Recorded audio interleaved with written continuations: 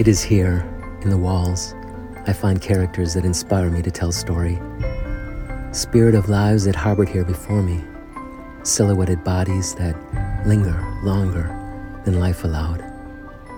I see them crawl and rise, tangle together and touch the outer existence of what they no longer know, while people pass on the other side, unaware of what twists around them.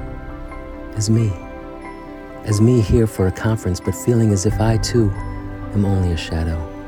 In silence, I wander the world in an attempt to experience moments without word, in image only, allowing movement and sounds to flood over me, and then I continue on my way and preserve these lessons in story, in this daily record, as some of me stays behind here in the walls.